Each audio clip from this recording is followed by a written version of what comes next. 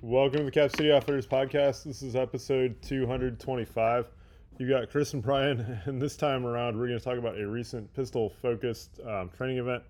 Chris was able to attend. I was not there, but I'll provide some color commentary on the drills and whatnot. So yeah, we'll just get into it. Absolutely.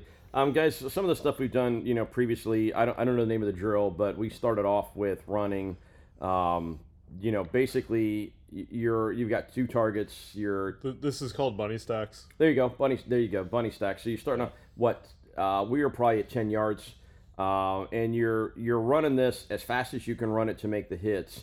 And so we kind of randomized how we were running it each time, but you would run a couple runs of say 2 to the body, 2 to the head on the opposite target, 2 to the head on the first target, and then 2 to the body on the second target kind of mentality. And we'd do that a couple times, and then the next time up you'd switch out and you'd run maybe 2 to the head, 2 to the body, and then 2 to the head, 2 to the body on target 2, and just basically getting you to do two things. Number one, visually transition from one. Well, number one, get out of the holster fast and make the hit where you need to make the hit. So if that's a headshot, what confirmation do you need? If it's a body shot or an A-zone shot, what confirmation do you need? And then in the transition aspect, visually, running from the head to the A-zone is not a big transition if it's on the same target. But running from maybe the head to the A-zone on the opposite target is a decent visual transition because the targets are about a meter apart, give or take. But so it's the visual aspect of getting from target to target, putting 2 shots on the target. The 2-shot aspect of that, kind of lets you define, can I just send a pair or do I need to get that 2 or 3 confirmation depending on whether it's head or body or whatever, or is 1 or 0 good enough? Depending on what gun you're running and how good you are with that gun, etc. A lot of visual transitions and a lot of changing up how quickly you can engage, how quickly you can be on the trigger for the second shot, depending on how big the target was. Yeah, whether it's predictive or reactive. Exactly. And so, and I would say that at 10 yards, trying to run A zones, on a body is damn near reactive. There might be just a little bit of that. Hey, is my dot not precisely in the exact spot I want, but is the dot in kind of middle-ish on the target and a little bit high? Versus on the head, it's you've really got to settle in. Yeah, especially if you're shooting for the credit card. The A zone in the head becomes my dot is no longer moving; it is stable. Yeah, and the trigger press has to be really good. Exactly. So so if you're going to that point, we were running it. We were really treating it more as the credit card down to the neck. So that's probably a 4x4. Yeah, 3x4, something like that. We were kind of treating it as that sized A zone.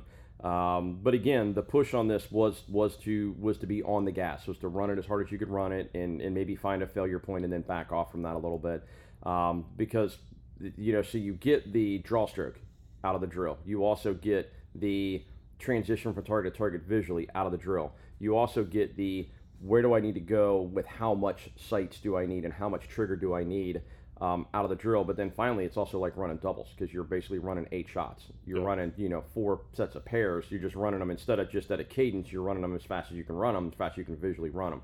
So I think this is we do a lot of stuff like this, and we keep harping on doubles. This is just a version of running doubles because it gives you feedback if you're doing stupid stuff. Yeah, you're just applying doubles with transitions. Yeah, exactly. Yeah. And so again, it lets you know if you're doing stupid stuff. It lets you know if your grip's out of whack. It lets you know if you didn't get a good grip on the draw stroke, and then from there some other stuff too. This was kind of I won't say it was a warm up. It was just the first drill we ran to kind of push that a little bit. And everybody but me did just fine with it. I don't know why. I know why. I found out later why I was struggling. I was wearing contacts, and my right contact lens had come out at some point. Oh, that's and my eyesight's not bad enough that I really noticed that necessarily. And I just kept feeling like, wow, and it's a new type of contact lens I don't normally wear, so I attributed it to being new contact lenses. And by the time I got home, well, on the way home, I went to pop my contacts out and put my glasses on before I drove home, because it was getting dark and they were bugging me.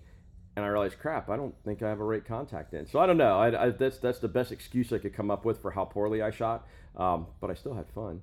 So we went from running bunny stacks to doing a little bit of movement, trying to get some visual barriers with some movement involved. And so we basically took the same, we were running, 2 sets of guys on the line at a time running bunny pairs, and just bouncing back and forth between each guy.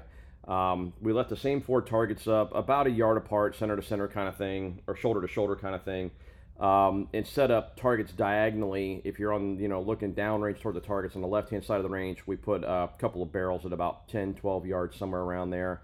And we put a couple of barrels in the middle of the array, halfway in between to 7-ish, 8-ish, something like that, and then a couple of barrels at like 5.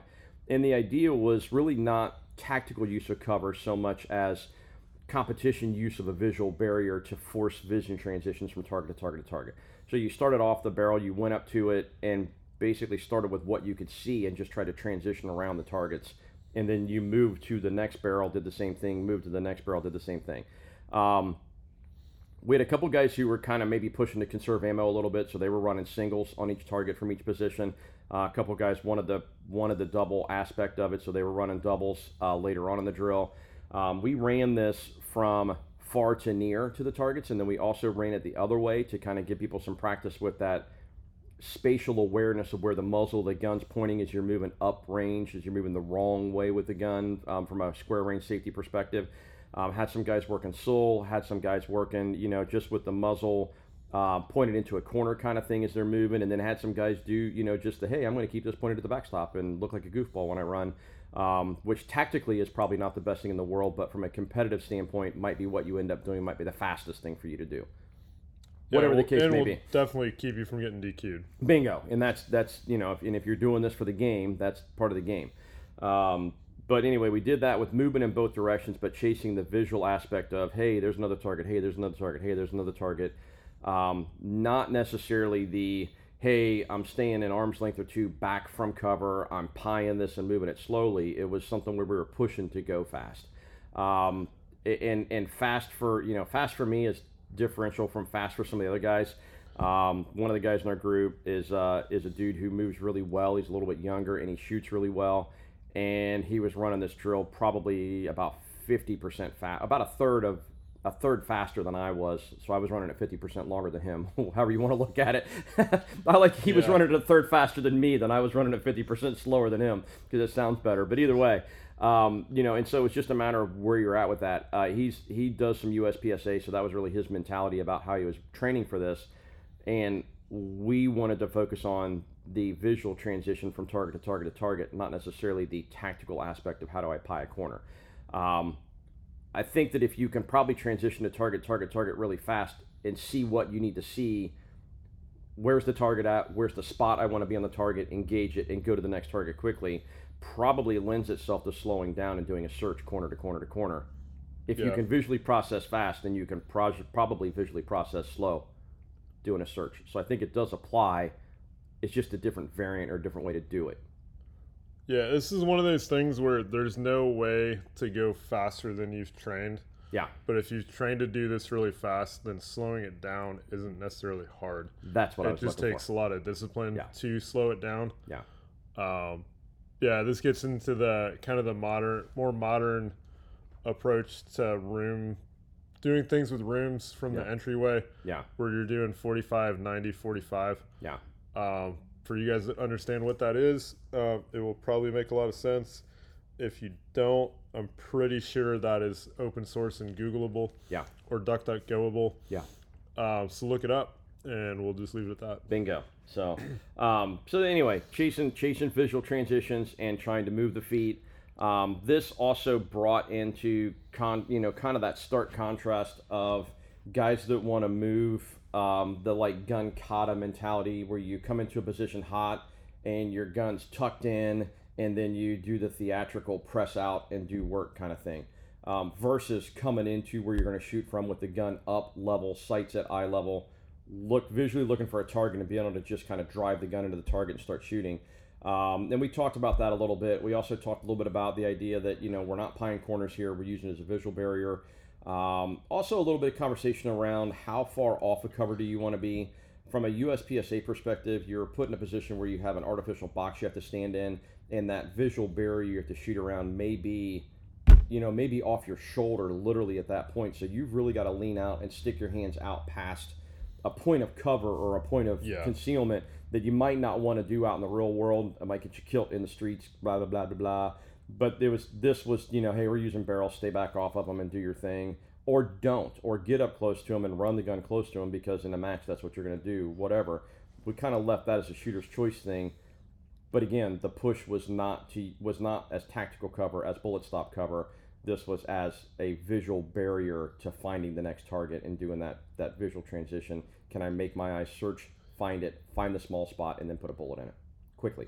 Or 2 bullets in it quickly. However the drill went. So however you chose to run it in this one. Yeah, a lot of so to take a step back on this, Yes. a lot of the footwork and where you are and how much you have to lean and how uncomfortable this gets ends up being based on the fault lines that are applied. So if there are no fault lines, like the real world, you have a lot more freedom and flexibility in how you position, kind of where your hips are ending up at, how you're able to lean out, exactly how much you can lean out. As soon as the fault line gets applied that you have to stay inside of, then the fault lines are generally placed such to make you feel very off balanced and in awkward positions, which completely changes the game. And there's a confidence conversation too, right? So let's say you hit that fault line and you're leaning out over it to get that last shot, but you're going to move to another position. You may very well take that shot with your body weight and center of gravity outside the fault, knowing you're taking the next step. And you just haven't touched yet. You just haven't touched yet. So if you screw one of them up, you're gonna have to put a foot down, step back in the fault line, and lose a whole bunch of time, like losing a match amount of time. Kind of thing. It's like the National Felons League where they catch the round oblong ball, and they have to put a foot inside the green area before it touches the white area, or something like drag it or touch it or something, or maybe it's 2 toes. Well, if it's like if 1 it's foot the or professional 2 feet college sports ball, then it's 1 toe, and if something like that. If it's the National Felons League, it's the 2 toes. Something like that. Anyway, and again, if you don't understand what we're saying, then you're probably one of us, and if you do understand what we're saying, then you still might be one of us. I don't know, whatever. But when you put artificial things in like that, then you push the gaming end of it. And with USPSA, like Bryan was saying, the whole point of those fault lines is to make you off balance, is to make you do awkward things, and to as a challenge to see who can do the awkward things the fastest, the bestest. And again, a lot of this is, can I shoot as I'm coming into position visually, if there were a fault line there, and then can I also shoot as I'm going out of position? How far away is the target? How precise does the shot need to be? Can I get a double as I'm essentially stepping out of the box but haven't stepped out of it yet, kind of thing, kind of mentality, versus hardcover where the fault line is you placing meat where the bad guy can put a bullet in it before your gun, sights, muzzle, and eye are on the bad guy, where you can put a bullet in him, and he always has the advantage. Almost. So, That's why the best guys in the world on both the gaming and tactical side come in with their muzzles up. Bingo! Come in hot, ready to go. Because looking like you belong in a Michael Bay movie might get you killed in the streets. But it's a lot of cool guy points there. So, I guess it's up to you. What rule number 1? Always look good. Always look cool. So anyway, we did this for a number of. Sorry. We'll be sure to put that on the tombstone. Exactly. I like that little quote there. So we did this a number of runs just to kind of get heart pumping, get you thinking, get you moving, etc. Going backward, coming away from the targets again. That was part of that drill, was to kind of reinforce muzzle discipline, see where you're pointing, make sure you're safe and everything else. Going backward, that's definitely a conversation about the facility you're at, the environment you're at. Is it supervised? What's allowed? What's not allowed? Or are you out in the world? When you're moving, away from a bad guy or away from the direction that you normally would want bullets to go for whatever reason, tactical impetus or whatever. Where are your guys at? Where are your friendlies at? Where are your non-friendlies at, etc.? Or other thans, AYOs, unidentified yet. You can't point guns at people that don't need guns pointed at them. So just be aware of that and move how you move. A lot of ranges, if you're allowed to do this kind of thing, if you go muzzle up, that's kind of a no-no at a lot of places because they don't want bullets leaving the range and there's nothing over it to stop them unless there is. So whatever your range rules are, make sure that you're applying those appropriately to your facility and not getting yourselves booted or in trouble there. Always think about safety, and then always think about, those secondary things that don't really create safety but make people feel good that you still have to do. But anyway, bear those in this conversation as you're doing it. But yeah, good movement, good positional stuff, and then trying to use some visual tracking with all that. And if you treated it as, again, if you treated it as 2 shots, 2 shots, 2 shots, 2 shots, then you are getting another set of doubles in. Yeah. Yeah, and a reload, because it would be a fair amount of shots at that point. So, but anyway, fun stuff. I don't really have anything else on that one. Like I said, just the usual stuff that we talked about with movement. Come into position with the gun up, stay in control of what you're doing, move with alacrity where you can move with alacrity, and then put the brakes on when you need to put the brakes on so you can get where you need to be and not overrun it and stuff like that. Yeah, this is, so having shot these kind of drills in the past, I'm a tall guy with really long legs. Chris is a shorter guy with not long legs. Yeah. My legs just barely reach the ground. Yeah, our number of steps to get from position to position, especially with what would be considered a medium distance movement like these, is completely different. For somebody with long legs, if you're tall, you might only be taking 3 or 4 steps. Yeah. So you're literally just walking quickly. Yeah. From position to position, because it's actually faster than trying to sprint. Yeah. If you got shorter legs, now you're maybe sprinting for a step or two and then immediately getting on the brakes. And it's better to over brake slightly, or maybe slow down a little bit more gradually for a little bit longer, and come into position stable than trying to come into the position completely out of control and then have to get set up while you're not moving. Exactly. True statement. And again, we see that a lot with movement stuff. Is everybody pushing it to get there, but not being able to stop and do work once they're there, or not being in a solid position to stop and do work once they're there, and things getting sloppy at that point. See that a lot with Go Stop. Yeah. See that a lot with Go Stop. The longer the run is, it's almost like the worse the target looks at the end of that run, which is always interesting to me. So, yeah. The next thing we did, this was again push and visual barrier. Bryan pointed out to me that this is a part of probably one of the qualifiers for USPSA, but essentially you start with the visual barrier and I'm going to say something like 10 yards, and you have 4 targets downrange. From the visual barrier, you can see the right 2 targets, but the left 2 targets you cannot. So the targets directly in front of you are obscured from your view by the visual barrier. So you engage the first 2 targets from cover or from an imaginary fault line, whatever the case may be. And then as you go to move to the second, and you're moving diagonally forward from 10 yards to 5 yards and from the left side of the range to the right. So to the 2 target array on the right, you're moving to a piece of visual barrier there. As you begin to move, you can see the 2 targets that were directly in front of you on the left of the range that you couldn't see before, so you engage those. So these are all 2 shots, 2 shots, 2 shots kind of through. Wow, seems like there's a theme there. Anyway, and so you're seeing those 2 targets and you're engaging those 2 targets as you move. And then as you get to the visual barrier again, you're engaging the 2 targets on the right, or all 4, however you want to do it, whatever. But again, as that visual tracking from one to the next, while keeping cover, visual cover or tactical cover, however you want to do it otherwise. But the idea of this again was to move as quickly as you could move, treating it more as a match type event than a pieing a corner kind of event. Yeah. And like I said, this is part of one of the USPSA qualifiers. I don't classifiers, and I'm not one of the, I don't do USPSA, so I don't know which one this would what part of that, what it's called or whatever. But probably at least half of the USA classifiers, if there's movement involved, have something like this in them. Okay. And so that's what we were doing. Gives you an opportunity to shoot on the move a little bit because you're relatively close, no big deal. I would say that shooting A zones at the distances we were at, we were probably 10 yards on the diagonal and or less as you're moving from one to the other. So you're really chasing down what are predictive. These are reactive A zone shots. You're not. Yeah. If your grip's on and you're good to go, and you already made 2 hits on 2 other targets, so your grip should have been squared away at this point, even if you had to squish it, even if it wasn't perfect to begin with, you're just punching it out and going because it's there. Yeah, I mean, if you want to shoot this with B class times, the whole thing has to be predictive. Yeah, and if you want to go fast, than not, for sure. Well, So no, predictive is going fast. okay, Yeah. If gotcha. you're shooting this, like, and if you're reacting to the front sight or Oh to the yeah, dot on yeah, the second shot, yeah. you're going way too slow the whole time on this. True statement.